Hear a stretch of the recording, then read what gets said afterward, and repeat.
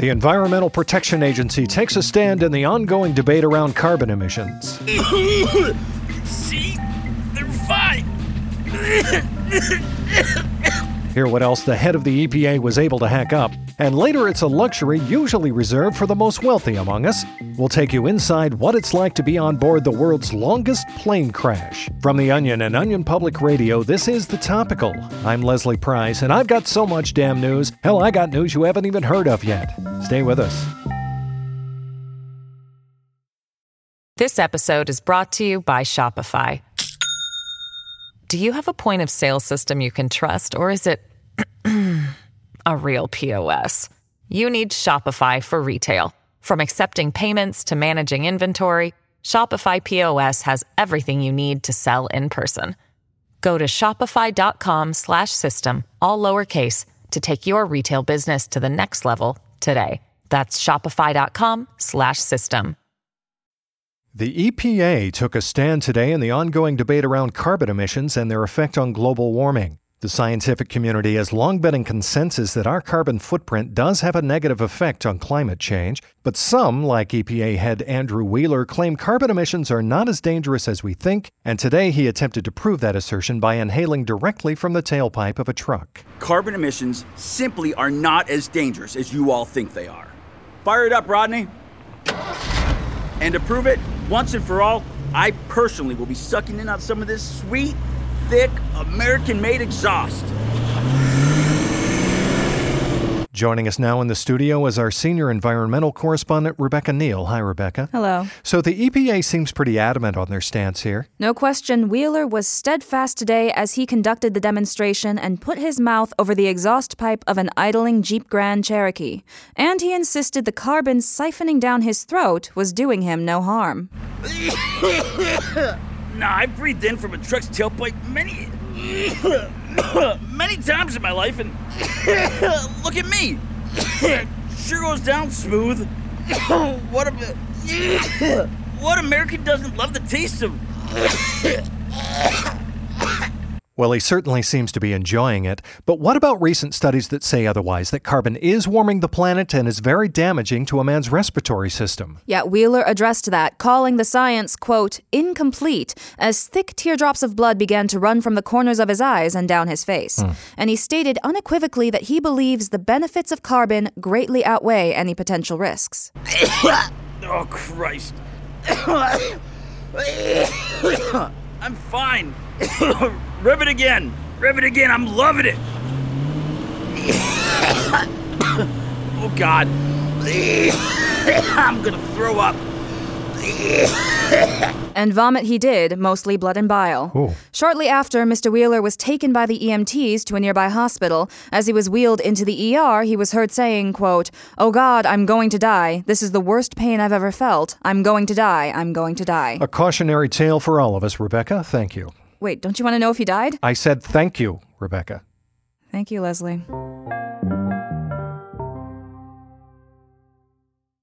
Well, the news can feel pretty bleak and chaotic these days, so it's always helpful to step back and remember that there are people and organizations out there that are consistently trying to do good. One of those organizations is the Make a Reasonable Request Foundation.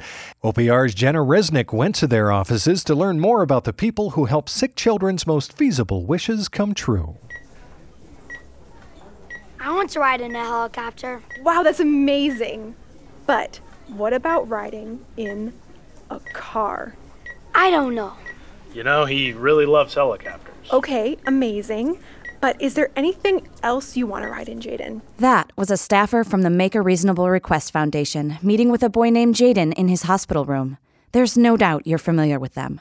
From getting a terminally ill 10-year-old decent tickets to a Minnesota Timberwolves game, to making it possible for a little girl with leukemia to go to a moderately priced Italian restaurant, the organization has been turning the practical hopes of sick children into reality since 1985. Our motto here is we'll see what we can do, and those are words we really live by. As long as they're pretty easily doable and won't break the bank, we try to help those dreams come true. That is Make a Reasonable Request CEO Tom Jameson. I'm here at the company's headquarters in Frederick, Maryland.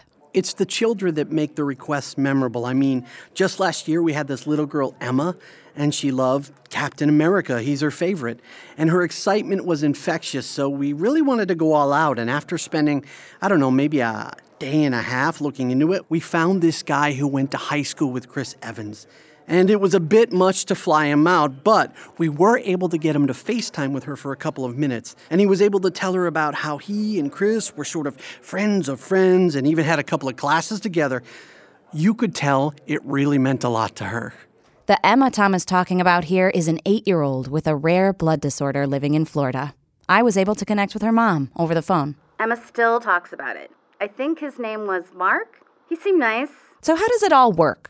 During my time at their offices, I met a number of staffers, or feasibility coordinators as they're called. Tom walked me through their process. So it's always best when the kid comes in with a reasonable request, like if they tell us in their first meeting that they want to see a movie that's currently playing at a theater near their hospital, or they've always dreamed of meeting a lawyer. Those are the best. My name is Ava, and I just want to pet a dog. My name is Liam, and my dream is I want to go bowling for a whole hour. But it doesn't always happen that way? It doesn't. Sometimes it's a little bit lofty and we need to scale things back. Like recently I worked with this little boy, David, tragic case, leukemia. He asked for 3 tickets backstage to an Elton John concert for him and his parents. We couldn't do that, but we could get him 2 tickets on a bus from Houston to Dallas. I think he really liked that. That sounds reasonable. It was. He went with his mom. It was one way, so they had to pay their way back, but still. The foundation has 25 local chapters around the country and gets thousands of referrals year-round. If the child in question is close enough to one of their offices so that it won't be a huge hassle or travel thing, they'll arrange a meeting to determine if the request is a good fit. While I was in town, a feasibility coordinator named Emily was scheduled to have one of those meetings. With their permission, I tagged along. Okay, amazing. But is there anything else you want to ride in, Jaden? Aw, hot air balloon. Okay, no. Let's kind of scale things back a little and start from scratch. Maybe you could go for a nice walk. After a little more back and forth, Emily agreed to buy Jaden 2 different books about helicopters, both paperback. In keeping with the Foundation's noble mission, it was a workable compromise. For Onion Public Radio, I'm Jenna Resnick. Thanks for that, Jenna. They do great work over there. If you know a child with a terminal illness who has modest and affordable dreams, you can refer them through the Make a Reasonable Request Foundation's website.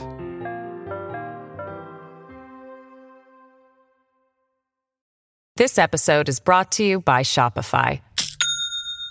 Do you have a point of sale system you can trust, or is it a real POS? You need Shopify for retail. From accepting payments to managing inventory, Shopify POS has everything you need to sell in person. Go to shopify.com/system, all lowercase, to take your retail business to the next level today. That's shopify.com/system. I've got an angel on one shoulder saying, tell them everything they need to know today, and a devil on the other saying, keep all the news for myself. Lucky for you, I'm always on the side of good. Here's what else you need to know today. Presidential candidate Andrew Yang promised that if he's elected, one lucky voter will be smacked across the face with a thick wad of bills. Under his new proposal, some voters may even qualify to be slapped with a stack full of cash up to 1,000 times. A new fitness tracker monitors the amount of exercise users watch on TV. It's called the Fitbit TeleView Ultra, and health experts are recommending it because, well, at least it's something. And scientists believe that declining bee reproduction could be linked to the bee population's increased consumption of bee pornography. And if you ask me, that's just gross. Well, that's it for today's episode of The Topical, but that doesn't mean that's all the news that's happening. Plenty of other news is also happening, and some of it might even be happening right now. Chances are we'll talk about that news tomorrow. See you then.